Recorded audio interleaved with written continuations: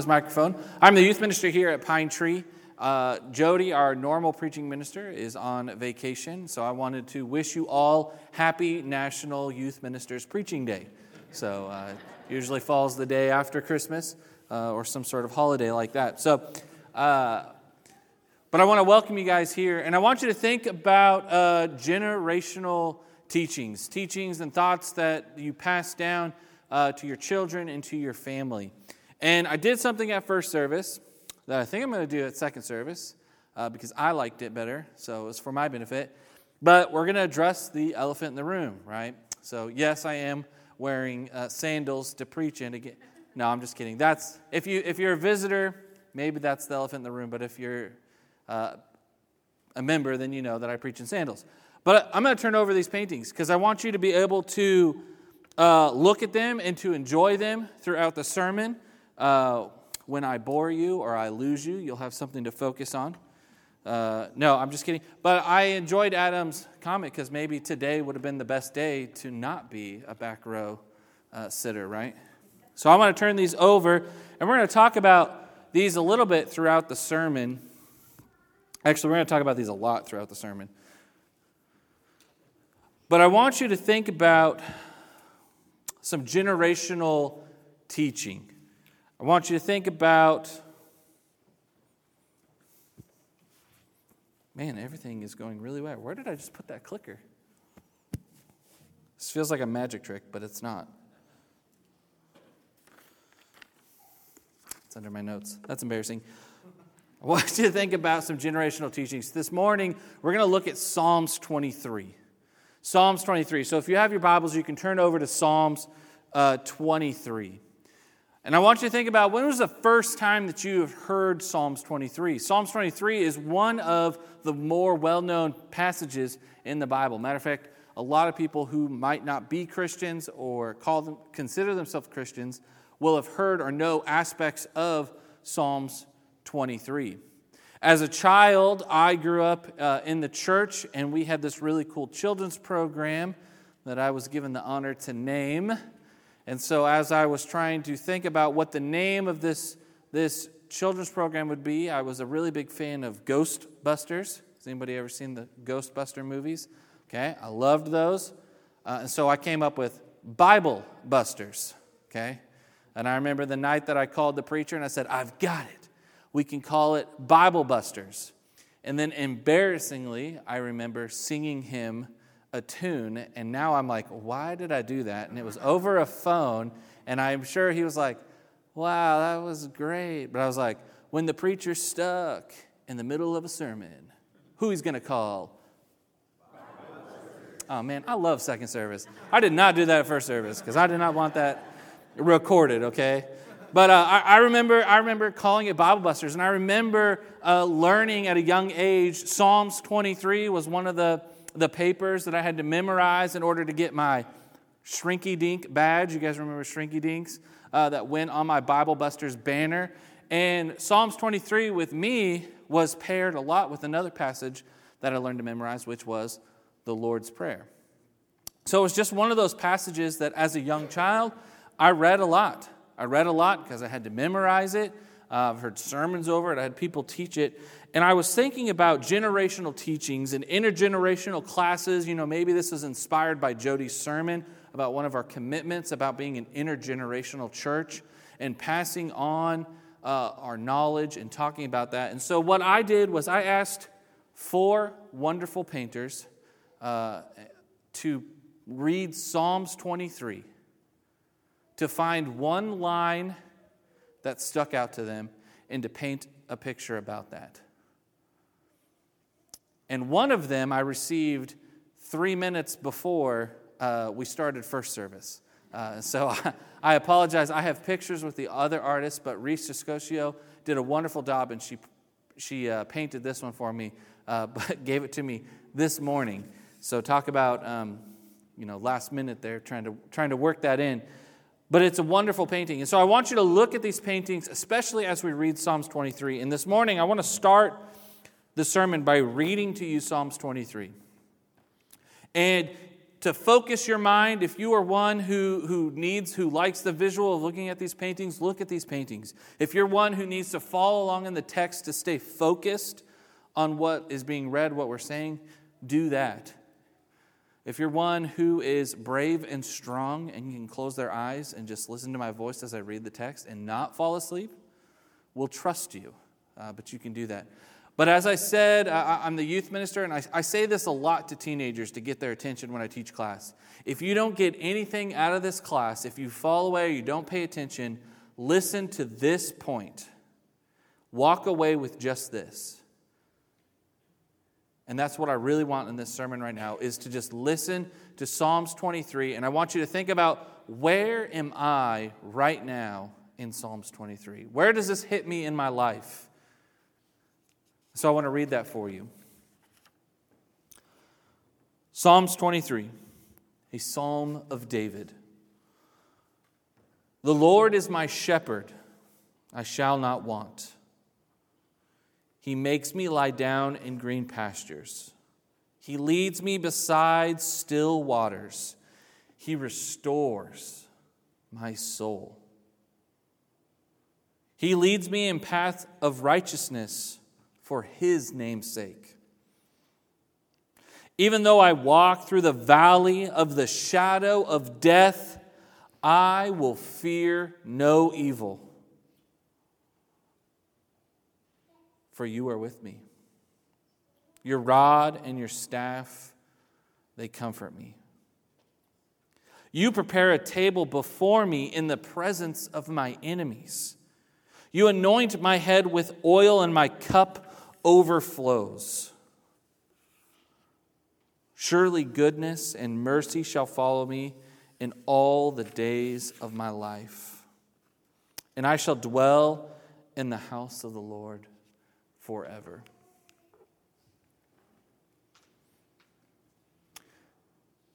And I want you to take a moment here, and I want you to look at this first painting.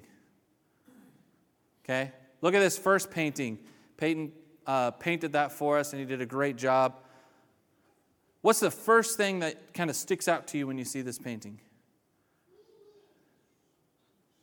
Sheep. Yeah, I don't ask rhetorical questions. I'm the youth minister. I'm sorry. That's how I roll. But it's the sheep, right? And I was blessed all week to have these paintings and to have them in my office and to be able to, stare at them and ponder and dwell on God's word. And I love how Peyton did this. By the way, he's a fourth grader, painted this picture for me. And he painted these sheep. And I love it because it draws my eyes to the sheep. And I love it because I think of David's psalm here. And David portrays God as this loving shepherd. This loving shepherd. David would have been super familiar with the idea of a shepherd. Right? And he starts the psalm, "The Lord is my shepherd, I shall not want." And I remember as a child reading that and going, well, that doesn't make sense. Why would I not want the Lord as my shepherd? Well, that's kind of silly. That's not how it's worded. The Lord is my shepherd, I shall not be in need, because of who God is. The imagery of God as a shepherd is common throughout the Old Testament. It's emphasized in the Lord's personal care and guidance and protection of His people. David would have known, and so he uses these words for a reason. He refers to the Lord as the shepherd for a reason. David grew up around sheep. We know that David fought off lions and bears from his sheep. We know that David spent many times with his sheep. And so this imagery of having the Lord as our shepherd is so powerful. It's so powerful because often I think of God as the creator, the one who spoke things into being, the one who breathes out suns. This huge, amazing God. When you read the creation story, the God whose light-sustained life before he created the sun. This is who God is, great and powerful. And David describes him as the good shepherd. The shepherd is not the one you would invite to your Christmas party because he smelt like the sheep, because he lived with the sheep. The shepherd is amazing because he leaves the 99 and he goes after the one. He knows if his sheep are walking funny because there's something wrong with their foot.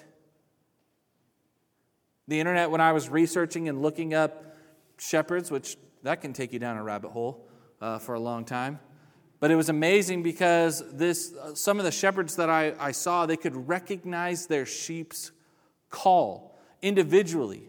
Out of all the sheep that they had, they could tell which one was which. And then I take that picture and I smack it with this other picture of who our God is, this creator, this huge God, and yet he is such a personable God who is this good shepherd, who is this protector, and who knows us. And we can rest assured in the hands of the ruler of the universe. With our God as the shepherd, there's nothing that we could ever lack. There's nothing we could ever lack because God is our shepherd, right? And then the next verse,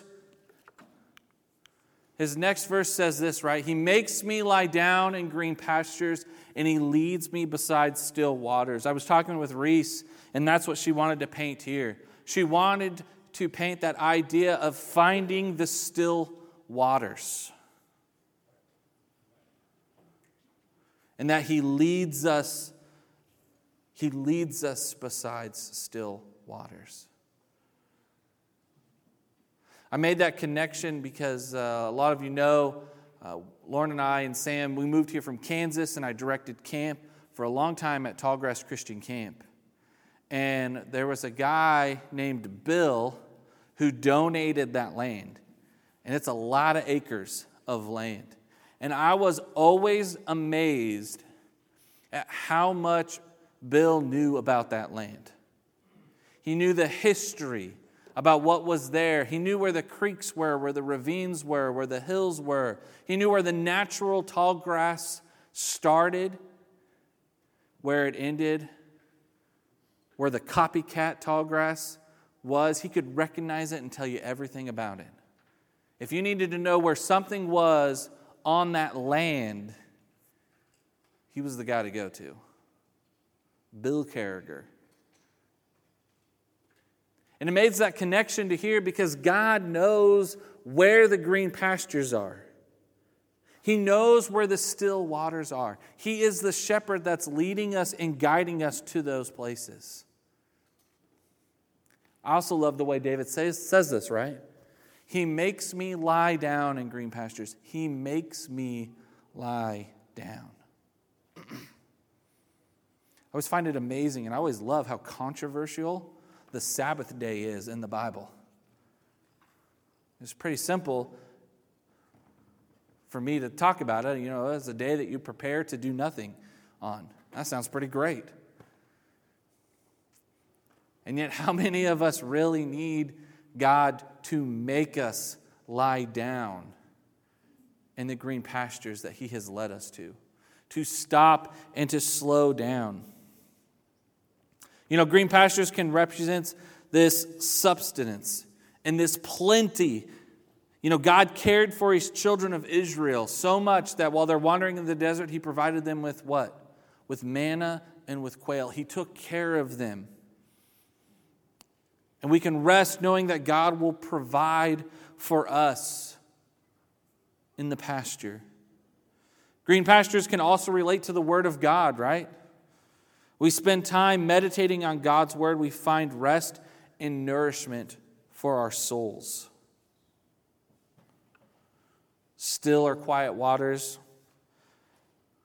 can represent rest, refuge, safety, security. We can't trust our lives or we can trust our lives to the Lord and His safekeeping. I love this line. He restores my soul. I work with another minister, and we do a podcast called Behind the Beards. And we talk about ministry and ministry things. And at the end of every podcast, we end with Scripture. Do not grow weary in doing good. And I say this world is messy, this life is messy, so allow God to use you to do something different, something good in His name. And I think of this phrase, He restores my soul, because there's so much pain and suffering and brokenness in this world. And we feel that, and we see that. And there's so many people who are searching for something. And I just don't know what it is that'll just make things right and fix it. And it's God. It's God, and it's His word, and it's His way, and it's Jesus, the blessing that came to save us. He's the one that can restore my soul. So much more than physical pain and suffering, or even emotional or our mental state sometimes, but our soul that needs to be restored. You know, at times sheep stray away from their shepherd. But the loving shepherd will leave the fold to find even just one lost sheep. Sometimes we walk away from the Lord and we find ourselves in need of God's forgiveness and His restoration, in which He offers freely to those who repent and return to Him. And we can never stray too far away from God's grace and mercy for us to repent and to walk back. And He will lead us to the green pastures and to quiet waters. You know, when you think of Psalms 23, we have this understanding of who God is. That He's the shepherd, that He loves us, that He takes care of us, and that He lives with us, and that He would die for us. He leads me in paths of righteousness for His name's sake. It's not about me. It's not about me, it's about God. And the Lord promises to lead us in paths of righteousness. In keeping with everything that His name means, He will lead us in these paths of holiness, of love, of faithfulness, of wisdom, and even more.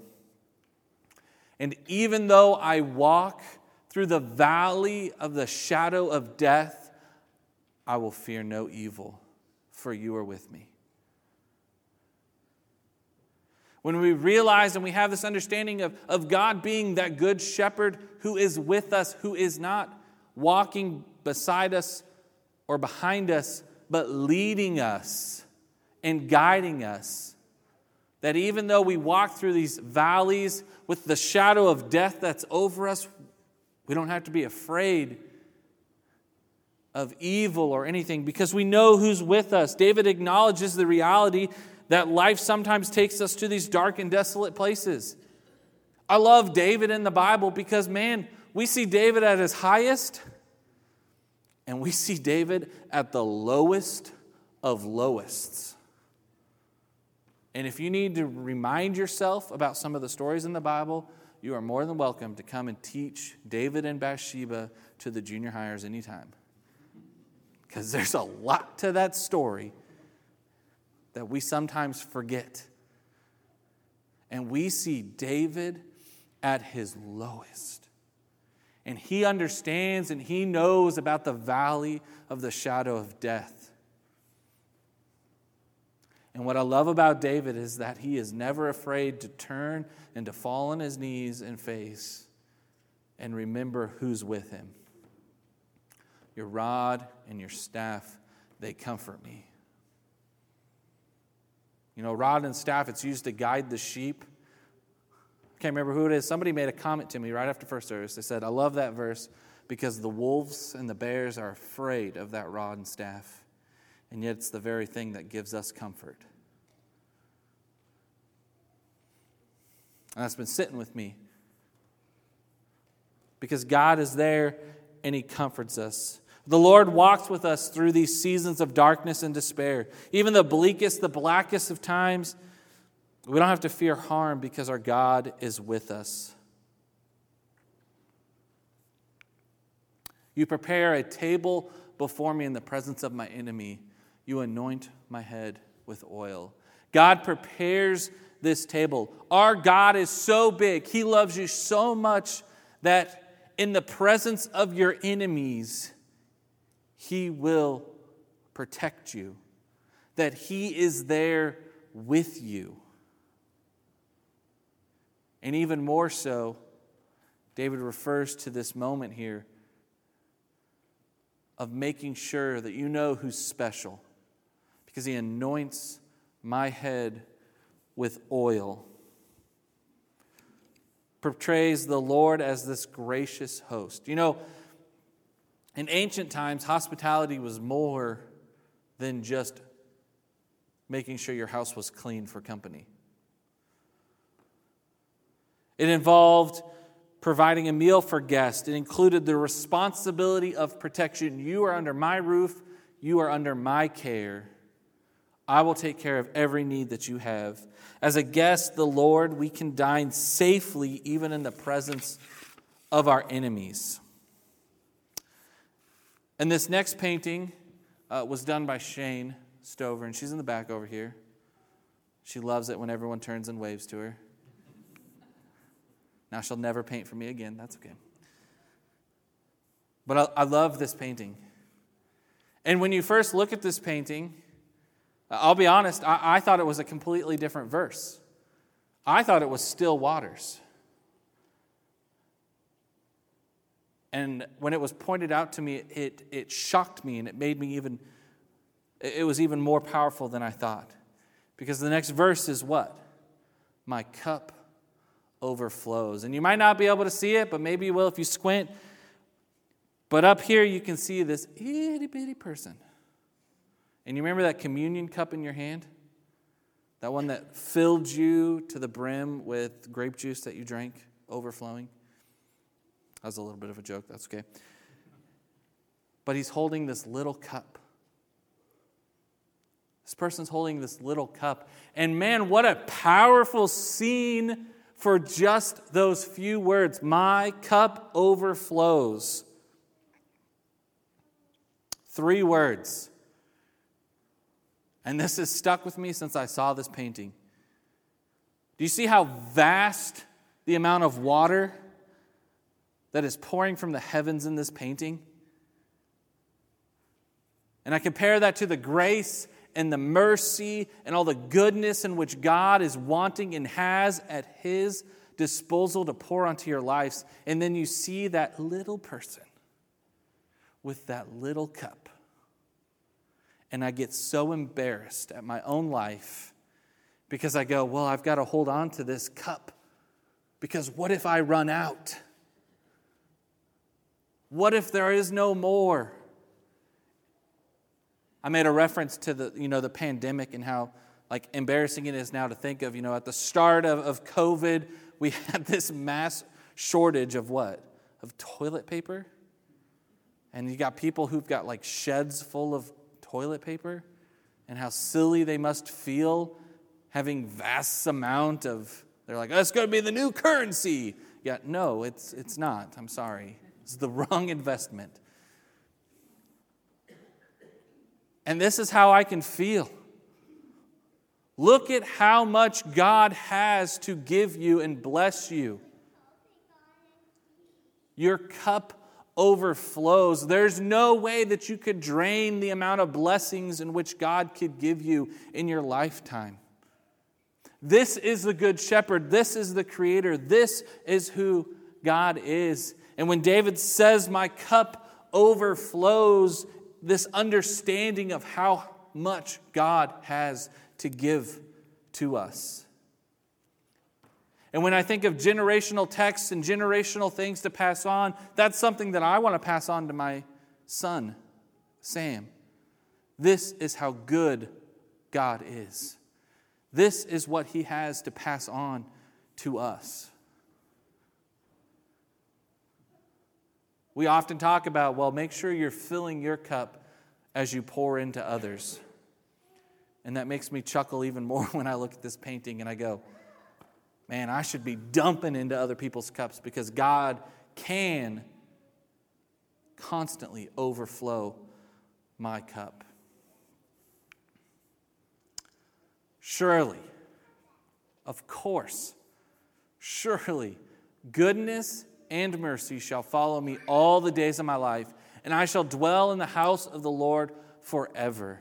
There is no other place that I want to dwell than in the house of the Lord, because goodness and mercy follow me. Goodness and mercy follow me. Do you remember the scripture reading from this morning? Deuteronomy chapter 6, verses 4 through 9. Hear, O Israel, the Lord our God, the Lord is one. You shall love the Lord your God with all your heart, with all your soul, with all your might. And these words that I command you today shall be on your heart. You shall teach them diligently to your children. You shall talk of them when you sit in your house, and when you walk by the way, and when you lie down, and when you rise. You shall bind them as a sign on your hand, and they shall be frontlets between your eyes. You shall write them on the doorpost of your house and on your gates. Did you catch verse 7? You shall teach them diligently to your children. You shall talk of them when you sit in your house, when you walk by the way, when you lie down, and when you rise. You will pass this on to your children, to your family, to those around you. This should be such a way, this good shepherd who God is, this should be something that pours out of you to everyone around you. Teaching our family, teaching our children of our faith and passing it down. Even something as simple as Psalms 23. And I want you to look at this last painting painted by Deborah. And I want you to remind you of the green pastures. The green pasture in which God is striving to lead you to find that rest and to lay down. She brings us back to the start, and I love how this worked out, because I told you how we went about this. And so you have a fourth grader, you have a high schooler, you have a young adult, and a more senior adult. And we start in the pasture learning about sheep, and we work our way through, and we end back where we started. And I don't know about you, but Psalms 23 is a place that I learned a whole lot about when I was younger. And there's a phrase that I keep saying over and over, week after week. My wife's probably sick of it, but I say this all the time. I say, man, as I get older, I connect more and more with more stories in the Bible. And the ups and the downs and the difficulties. And I hope you find yourself needing and wanting to be in these green pastures. And so maybe this morning is a morning where you realize that I want to be a part of that family, and I want to be in those green pastures, and I want God to be my good shepherd and to lead me and to guide me. Or maybe you're in that valley of death and you have forgotten who is with you. And you need the help of your church family to pray with you, to walk alongside you as fellow sheep following the Good Shepherd. We have some elders who will come forward, and Tony will lead us in that closing song. If you need anything, come forward as we stand and as we sing.